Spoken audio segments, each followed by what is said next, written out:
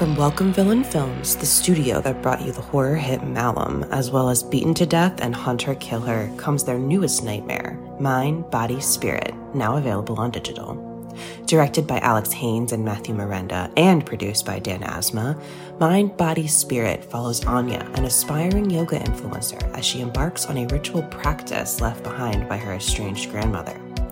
What starts as a spiritual self-help guide quickly evolves into something much more sinister. As Anya becomes increasingly obsessed with the mysterious power of the practice, she unwittingly unleashes an otherworldly entity that begins to take control of her life and her videos. Now, Anya must race to unlock the truth before her descent into madness threatens to consume her mind, body, and spirit.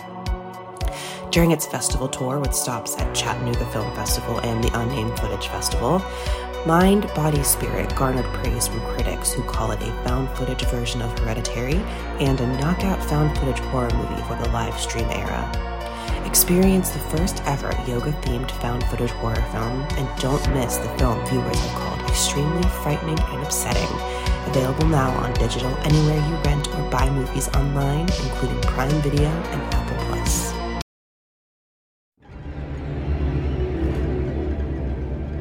In 1979, the first issue of Fangoria was released into the world.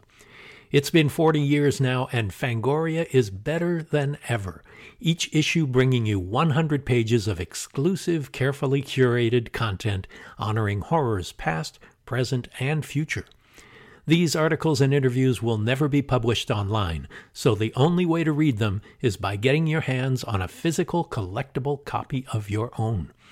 We can't give anything away because we want the experience to be a surprise, but we can safely say that you do not want to miss a single page. Head to Fangoria.com to learn more and to, well, subscribe. And while you're there, make sure to enter the promo code POSTMORTEM to save 15% off your subscription. That's Fangoria.com, promo code POSTMORTEM to save 15%.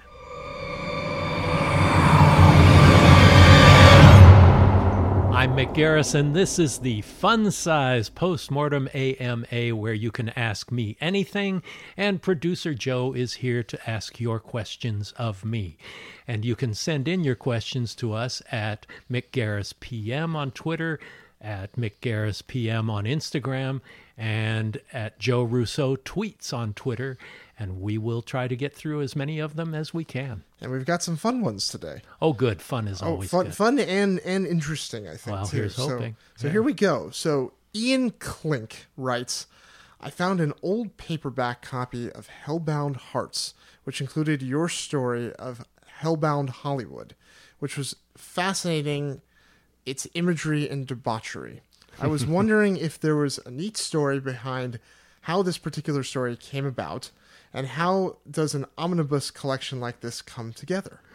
Well, the editors are a pair of British writers, Paul Kane and Marie O'Regan, who were friendly with Clive Barker and wanted to do a tribute to the Hellraiser series of films and the original short story, A Hellbound Heart. So when I was asked if I would be a part of it, I jumped at the chance, being friendly with Clive Barker and a huge fan of his work. And in my fiction, I've kind of carved out a bit of a subgenre of my own, which is Hollywood-based horror, film industry horror stories. And this seemed like the perfect opportunity to put that to use. And so there's not a particularly interesting story behind it other than that, but it was just something that, you know, Clive is very much known for his lack of restraint when it comes to the grotesque, sexual and otherwise.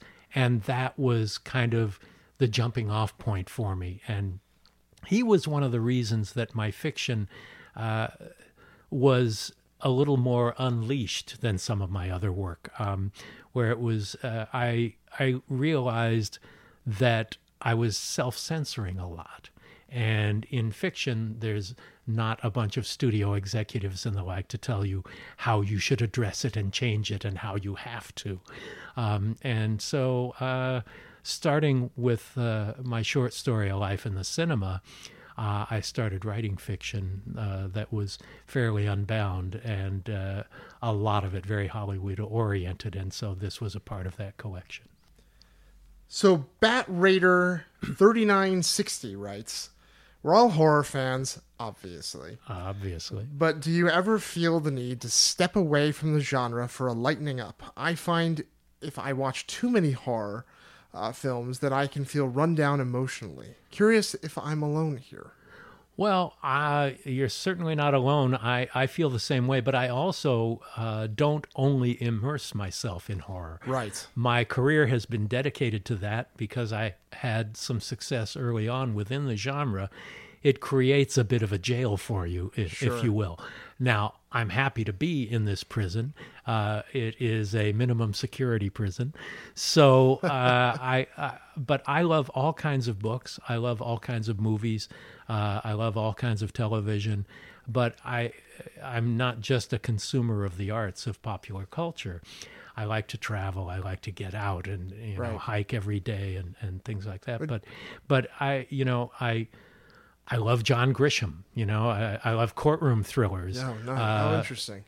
But and comedy, satire and. I was just gonna say, like, after you watch a really dark horror movie, do you need a comedy to kind of wash the palate cleansed? And... That's the thing. I don't need a cleanse after horror. I can take the darkest shit if it's good. Yeah. It doesn't bring me down. It brings me up. Yeah. Anything really good.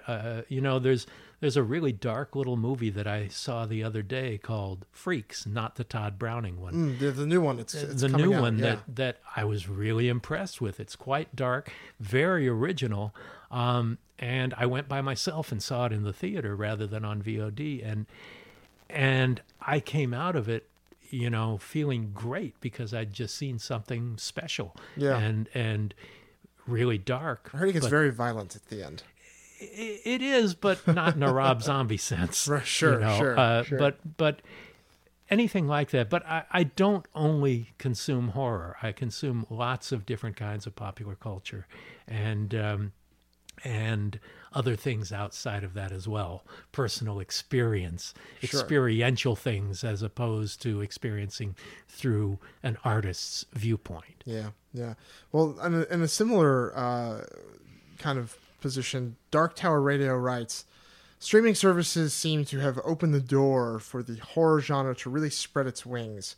With so many different types of films and anthologies, do you think we are past the days of one subgenre dominating the horror genre like the way slashers did or zombies did? Do you think... I really hope so. Yeah. As much as I've loved zombies in the past, I think that... I don't ever need to see another zombie movie. And you say that, and then all of a sudden a Shaun of the Dead comes along, then something like that will happen. But let me just say, if I never see another found footage zombie movie, I don't feel my life will be harmed in any way by Though that. I keep hearing the jump cut of the Dead is supposed to be... I hear that's great, too. Yeah. So there's always... There's an exception. There's always an exception to prove the rule. Yeah. So, but slashers, I never felt that slashers were the ne plus ultra of horror cinema in the first place. Right. They've never been the greatest example of screenwriting. Sure. But, they're effective, but... they're probably the least original subgenre in the horror field, and that's saying something. Yeah. But all these streaming opportunities and network and cable television have gotten into the dark matter quite a bit and quite successfully in a lot of cases. So I love that. And if you can surprise me or take me somewhere I've never been in the horror genre before, I am all for it. And I would love for all of these opportunities to create that kind of world for us. Yeah, I agree. Zombie Killer. Here we go. Right. Since you often, if not always, incorporate popular music into your films, does the music influence what you write or vice versa? Does it affect how you want to shoot a scene if a particular piece of music is in your head during its conception? Usually the piece of music goes in later, although often it's scripted. Like Riding the Bullet was set in 1969, so I used all songs from 1969. But when you wrote the script, when I wrote the screenplay, I wrote several of them in, and I got to use most of them. We were able to license them, like Time of the Season by the Zombies as our opening title music. But I had written in Instant Karma for the end. It's part of the subplot of Riding the Bullet is going to see John Lennon up in Toronto, in the hopes that there will be a Beatles reunion there. Well, that year, that John Lennon concert was recorded and the album had Instant Karma on it. So the last line of the movie is, nobody lives forever, but we all shine on. And we all shine on is the chorus of Instant Karma. Yeah. And that would have been perfect. So that was something I definitely had in mind, but we didn't get the song. Yoko Ono had to give us approval, and she did, but we couldn't afford what they were asking for. Oh, man, that's yeah. So we ended up using the Youngbloods Get Together, also from 1969, also sort of an elegy that worked just as well. Yeah. On the other hand, in the Stand miniseries, the opening sequence with the title sequence with Don't Fear the Reaper by Blue Oyster Cult was written into the script, and we very much shot that. It was a silent sequence, and we shot that song. I even played the song while we were shooting it. Really? Just to give us the mood. Oh, that's cool. Yeah, it's not normally the case. And for example, the scene where Molly Ringwald's character is burying her father, Stephen King had written in the Beach Boys' Fun, Fun, Fun as counterpoint to that. And I ended up using the Crowded House song, Don't Dream It's Over, to get more of the feeling. But it wasn't written with Don't Dream It's Over in mind until I did come up with that idea before we shot the montage that takes place in Ogunquit at the beach. And so that was something where the rhythms of that song were in mind when we shot that. But often the songs come in after the fact, especially these days. If you're going to use a well-known song, it costs a fortune. Yeah. And I haven't been able to use a well-known song for a while in any you projects. really have to be malleable on that point, because it's the process of approvals and then financial is just so daunting. It is more so than ever before. And maybe it's a good thing. It is good for those musicians, because songs can be an incredibly important part of it. Don't Fear the Reaper became a #1 hit again after The Stand came out, a few years after it had been a hit song. And Time of the Season, became popular again in commercials and things after Riding the Bullet. So it's a good thing for people to have written these songs to be able to benefit from it. Sure. But I think the moral of the story is, you, as a filmmaker, you should be flexible and wait to see what you have in the edits, or make sure you've licensed it in advance and you can work with it. Right. Fair enough. So kind of for our main topic today, we've been getting a lot of questions in the past about censorship with movies. And I thought it'd be interesting to kind of dive into, how external influences can impact horror movies, like censorship or just notorious creators who go on to have some sort of a black mark. We talked about Rosemary's Baby a couple weeks ago, and on Twitter afterwards, someone brought up the point, like, does who Roman Polanski is now and what happened with him, does that change your perception of something like Rosemary's Baby? Well, it's such a complicated question because you have to separate the art from the artist, or you don't. Right. Rosemary's Baby was made in 1968. Right. And it's a phenomenal film. Roman Polanski probably did some reprehensible stuff. It doesn't change what the movie is, but it can change your perception of it, especially if you don't know it from 50 years ago, but you know of it now and through the notoriety of actions that he had committed some 40 years ago. Nietzsche was a fascist, but he also wrote important literature.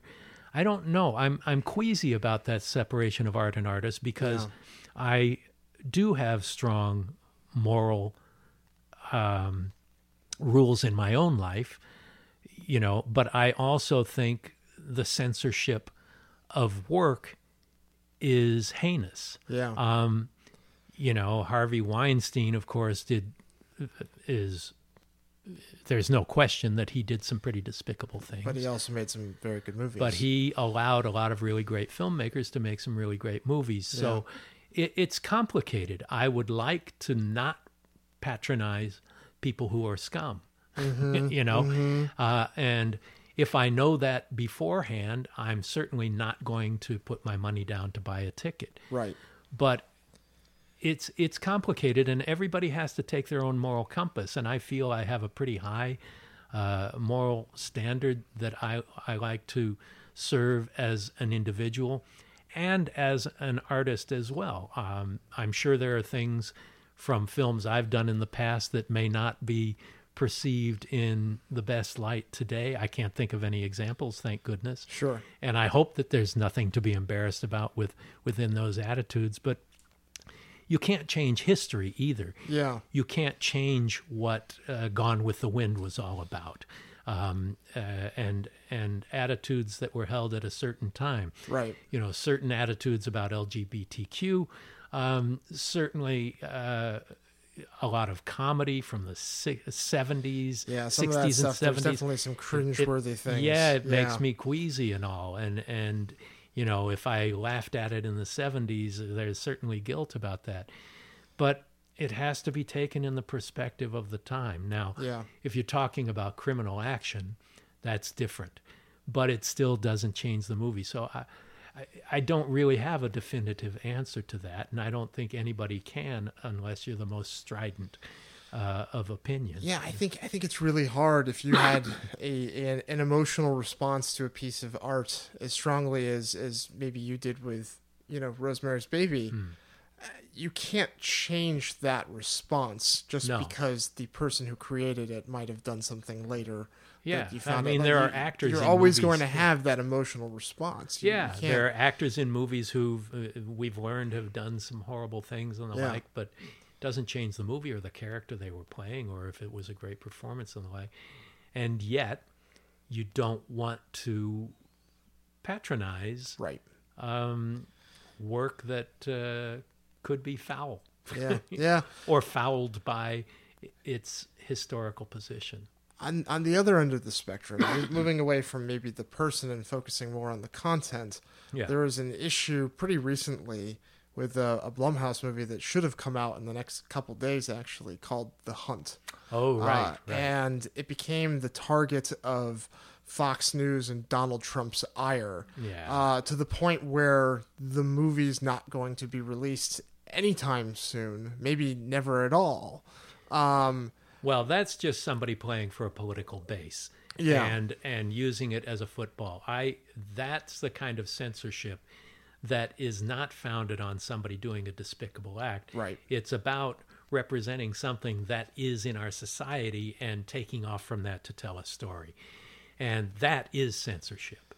That is not moral censorship. Right. That is using it as a political football, much like the right would use abortion to get people to come into the polls and vote by taking a stance in whether it's anti-abortion and bring them out. And it's just a game, it's just a trick, and it's just ugly and nasty. It is not rooted in any kind of moral code. It's rooted in pitting us versus them. Yeah, and it's disappointing too, because it's not like this was some new idea that's never been seen before. It was an adaptation of Most Dangerous Game modernized with politics, right? Recent politics, which I think is valid. I haven't seen the movie. I don't know if it's right. Good, We bad, neither or of us have seen it. Yeah, but that Most Dangerous Game is a classic story, and it's been told several times on film, and it's a valid one, and it has socially conscious content to it that drives it, and it did in its earliest days. It was originally directed by Ernest Schoedsack, who did King Kong, and it was a potent movie in the 30s and an important one. But again, I don't know what its point of view is, but to try and turn that into justifying a jackbooted response from a right-wing White House is just insane. Yeah, I'm actually very disappointed that they kind of bowed down to that. Like people were like, well, but they were threatening, a lot of the right-wing crazies were threatening to like go to the theaters and bring guns to the theaters to threaten people who try to see the movie. And I was like, I get that, but I think back to when Sony was hacked and they had that movie, The Interview, and they didn't want to put the movie in the theaters because they were worried about similar things. But I thought what Sony did, which was so brave, and what I wish Universal had done, sell it to Netflix. Well, not even, but just put it on video on demand. Let the consumer consume it in their own home. Yep. Well, that's certainly one way to do it. Yeah, and maybe that'll be the fate of the movie at some point. But well, with The Interview, it was a pretty expensive movie to put out that way. But, but it did really well, and actually off of the political shenanigans, I think it only gave it even more of a marketing boost than it might have even had in the theater. People wouldn't have known anything about it otherwise. I mean, it was a satire of North Korea of all things. So anyway, so that's censorship. We fixed censorship. All right. Yes. Well, we've at least commented on it. Well, thank you, Mick, for another great AMA. All right, and thank you. Send your questions to us on Twitter at Mick Garris PM, on Instagram at Mick Garris PM, and on Twitter to Joe Russo Tweets. And we will answer some more and hopefully provide some wisdom. If you're enjoying the podcast, we'd really appreciate it if you would let the world know about it by reviewing and rating it on Apple Podcasts or your favorite podcast app. If you have comments or questions for our Ask Mick Anything shows, send them to producer Joe at Joe Russo Tweets or to at Mick Garris PM on Instagram or Twitter, or the Postmortem with Mick Garris Facebook page. This is a brand new address, so don't forget it. That's at Mick Garris PM on both Twitter and Instagram. And if you'd like to see my vintage and recent video interviews, making of documentaries, and audiobooks of some of my short stories, go to my website, mickgarrisinterviews.com.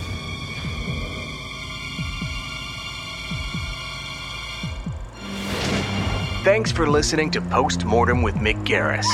Download new episodes every other Wednesday and subscribe on iTunes.